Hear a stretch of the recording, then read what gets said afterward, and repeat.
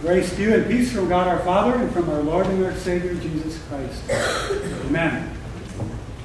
It's good to be with you here this morning. Graduation was last weekend at the university, and everybody is scattered now. The graduates on to jobs and grad school and Lutheran Volunteer Corps and various projects. And those, the underclass people will have a job maybe this summer or relax or get some brain rest so they can start up in the fall again. So things are a little quieter on campus, and we don't have our Sunday morning services, so that gives me a chance to come around and connect with you folks and with other churches here in town. And so it's good to be here. I want to, as always, thank you for your support of Lutheran Campus Ministry. It means so much and is so important. Funds that you contribute through your budget and through your Jazz Under the Stars concert coming up, and once a semester, a meal that you bring for the students. And I think, Cindy, you cooked it last time. Raise your hand, Cindy. Thank you. Yeah, and others have done that over the years, and it's such a home-cooked, warm, good meal for the students. If you feed them, they will come, and it's just an important thing. We had a great year with our students this year, and we're already thinking of the coming year. And one item on the agenda for next year, spring semester, we try to do a spring break trip every other year or so. And a couple of years, we went to Germany for a Steps of Martin Luther experience. And Russell, you went along. And I know he was selling Lefse here so that he could kind of get his costs down a little bit. And well, our trip for next March that we're planning is to the Holy Land, to Palestine and Israel. And we're just really excited about that and think that that can be a pretty neat experience for a college student. And Nancy and I have been there once. Have you been, Steve? And we just found it to be so amazing and such an eye-opening experience to get a sense of the biblical world and the land. And we'll be probably staying in Bethlehem at the Lutheran Guest House, and then traveling around the country visiting biblical historical sites and connecting with the local Lutheran Church and Lutheran World Federation projects in that part of the world. So we're really looking forward to that. And I mention that because I brought some envelopes along today. We're looking for scholarship money to help students be able to go, because we want to have the price affordable for as many as possible. So there are a few envelopes kind of by the baseball caps there, by the Primavera items I think that are being collected. And if you'd like to give some scholarship money and hand it to Steve or to one of the ushers, we would just appreciate that. But we thank you for your support. We thank you for your partnership in the ministry of the gospel in Tucson and beyond. So I want to preach on the gospel lesson today from John 14, which begins like this: "Let not your hearts be troubled. Believe in God. Believe also in me. In my Father's house are many dwelling places. If it were not so, would I have told you that I go to prepare a place for you? And if I go and prepare a place for you, I will come again and take you to myself, so that where I am, you may be also." I think many of us, when we hear this passage, we think that, well, Jesus is talking about heaven. And he's preparing a place in heaven, a dwelling place, or in the King James Version, a mansion in the sky. And we tend to use this text at funerals a lot. Probably half of them, I'm sure. And we get a sense that, well, Uncle Harry has died, but Jesus went ahead to prepare a mansion for him in the sky, and we feel comforted that he will be going to that prepared place. And there are some hymns and songs. I went online to look for some gospel hymns, and I found one that I don't think I've ever heard, but here's one verse. "I've got a mansion just over the hilltop in that bright land where we'll never grow old, and someday yonder we will never more wander. And we'll walk on streets that are purest gold. I want a mansion, a heart, and a crown. Anybody ever heard that? Yeah? Have you? Okay. Well, so we tend to think that this is talking about heaven. And I have to admit that that's what I've thought most of my life. But in my own kind of journey and transformation of thought over the last few years especially, I'm starting to question that and have been thinking in a different direction. And I want to share it with you today. And you may think I'm crazy, that's okay. And whatever I say, Pastor Steve can fix afterwards. But I've begun to think about this in a different way. So, in my Father's house, there are many dwelling places. Well, yes, the Father's house is heaven, but isn't the Father's house also wherever the Creator is, wherever the kingdom of God is, wherever the reign of God is? And that's not just heaven, but that's the whole universe. It's every star, every galaxy, every cluster of galaxies, every planet, including our tiny little speck, Earth, third rock from the sun.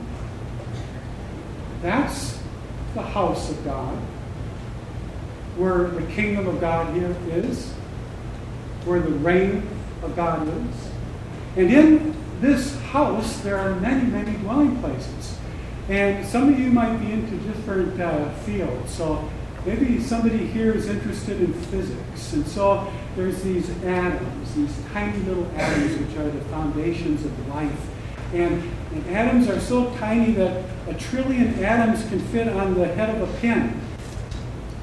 And they're so tiny that the electrons going around the nucleus in 1/1000th of a second go around 1 trillion times. In my Father's house are many dwelling places. And maybe you're into chemistry and you see these atoms brought together into chemical bonds. And that's how you think about a dwelling place. Or maybe you're into biology and these bonds come together and make cells that are alive. And that's a dwelling place. And maybe you're into physiology where the cells come together and form structures like muscles or organs or parts of a plant, the stem or the roots. Or maybe you're into ecology and you see all these structures come together and form an ecosystem.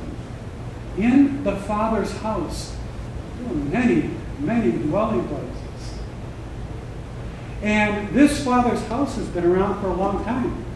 Scientists tell us that the universe is about 13.7 billion years, that the reign of God has been here.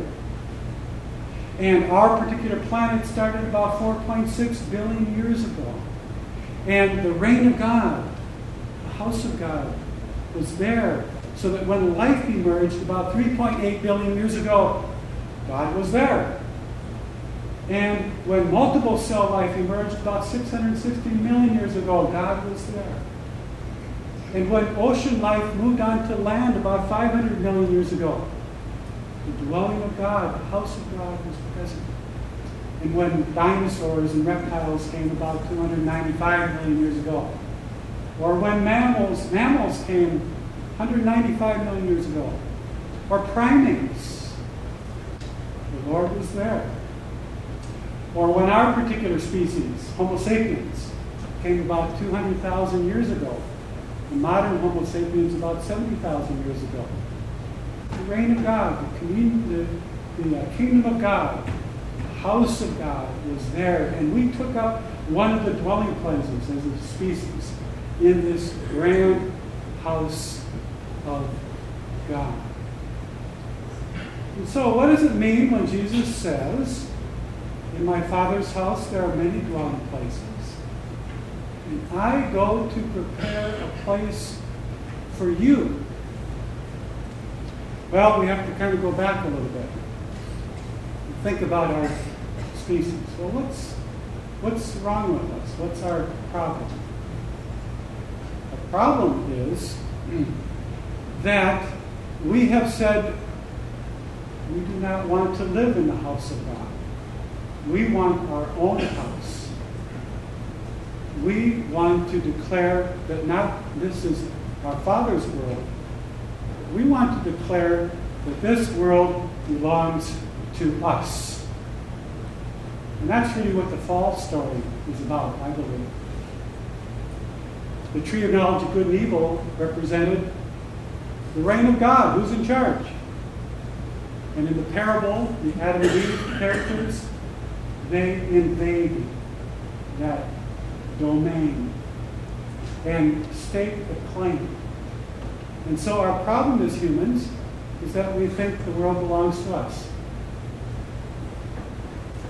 That's called human exceptionalism. To flush it out a little bit, it sort of means that we think we're special. We think we're more special than all the other creatures on this earth. In fact, we think we're more special than all the other life forms on this planet put together.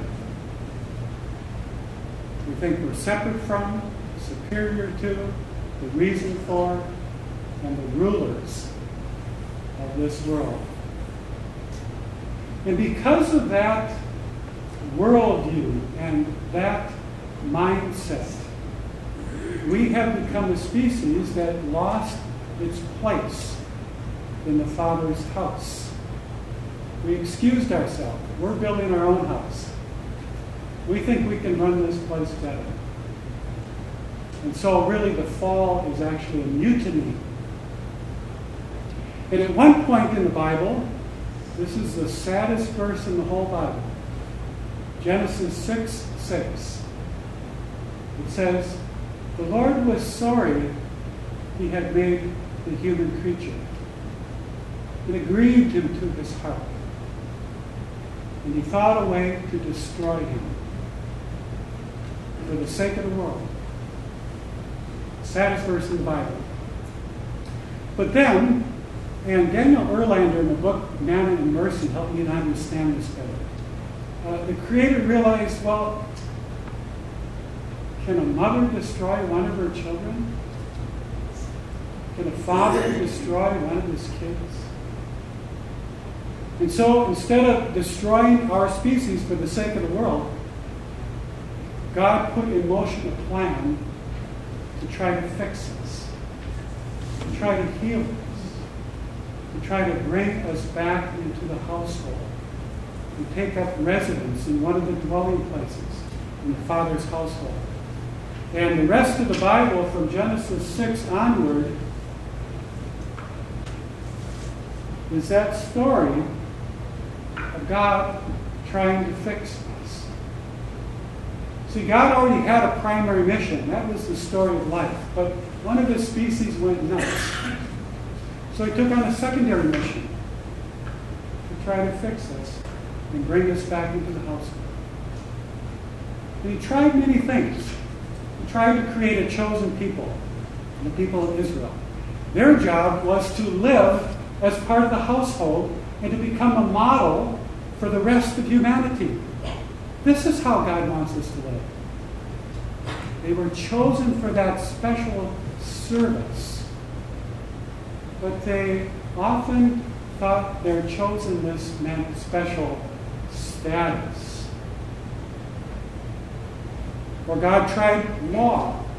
Well, maybe if I have a bunch of commandments and rules and regulations, and if they obey those. Well, the thing about rules and commands is we can sort of obey them on the surface and still be pretty rotten inside. Then God tried prophets. Well, maybe if I scare the living daylights out of them, they'll shape up. But you know, the thing about fear is it may kind of changes at first, but it doesn't last too long. It's kind of like when you get a speeding ticket. No one here has ever gotten out, right? You drive a lot slower for about 3 weeks. So scariness. So finally God decided, well, I guess I have to come myself. But God couldn't come as the divinity because God is too awesome. Every creature with a heart would have a coronary, an acute myocardial infarction, it's called. Every creature with a vessel, that vessel would burst. And so, as Paul says in Philippians 2, the Creator emptied himself and became human. You ever wondered why the Creator, who is no creature, God is God, why God became human? Maybe it's because that's the species that was outside the house. If horses had been the creature that was misbehaving, maybe a horse would have been born in Bethlehem. If bacteria had not been doing its job, maybe bacteria would have been born in Bethlehem. Or an antelope jackrabbit, or a javelina, or a gamble quail. But it was the human creature that was lost, and Jesus came to seek and to save the lost. And so Jesus came to live among us and to call humans back to the household of God. There's a dwelling place for you. And in this passage, Jesus is going to prepare that place. Now, we sometimes think he's gone to heaven to prepare a place. Well, maybe it's a little more immediate than that. Because this passage takes place at the Last Supper. In John's text, he has just washed the disciples' feet. I'm going away. Where is Jesus going? He's going to the cross. And the cross is a place of self-emptying. It's not a place of self-aggrandizement. It's a place of coming into the fold, not a place of excusing ourselves from the fold and staking our own claim on the whole thing. And Jesus goes to prepare a place. And Jesus says, I forgive you, humanity. Now follow me. Follow me where? Follow me back into the house.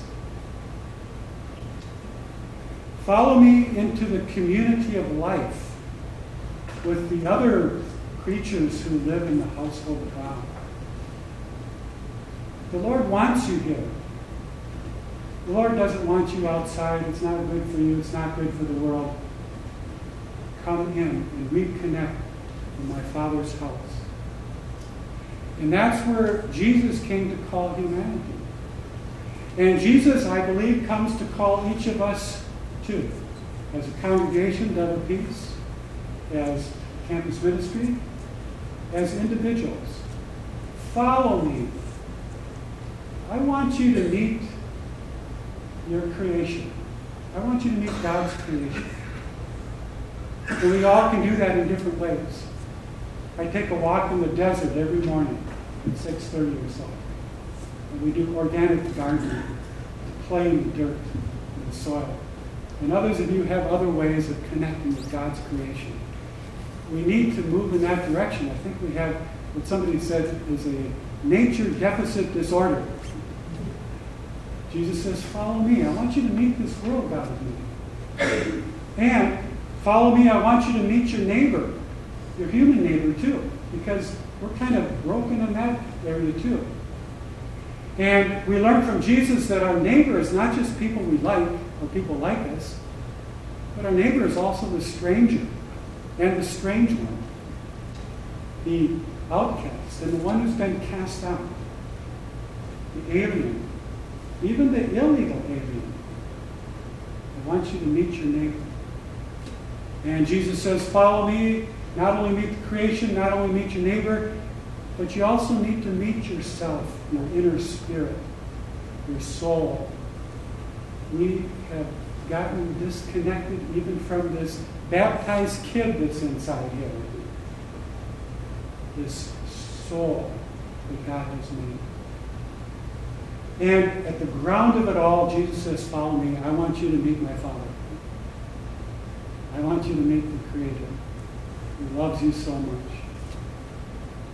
Follow me. So this week, what do? Maybe it's a matter of listening for the voice of Jesus. Where is he saying, follow me? It might be to meet a neighbor that we don't like. It might be to meet the creation in a way we haven't seen before. It might be even to meet our own inner spirit. But always to meet God. Well, that's how I've started to think about this passage. It might be way out there, but that's just how I think right now, and we don't have to buy into it. But it makes sense to me to think that Jesus wants us to engage and to be in relationship in this world. And I believe in heaven too. But that's coming later. Right now, he's calling us for a way, a truth, a life for now. Amen.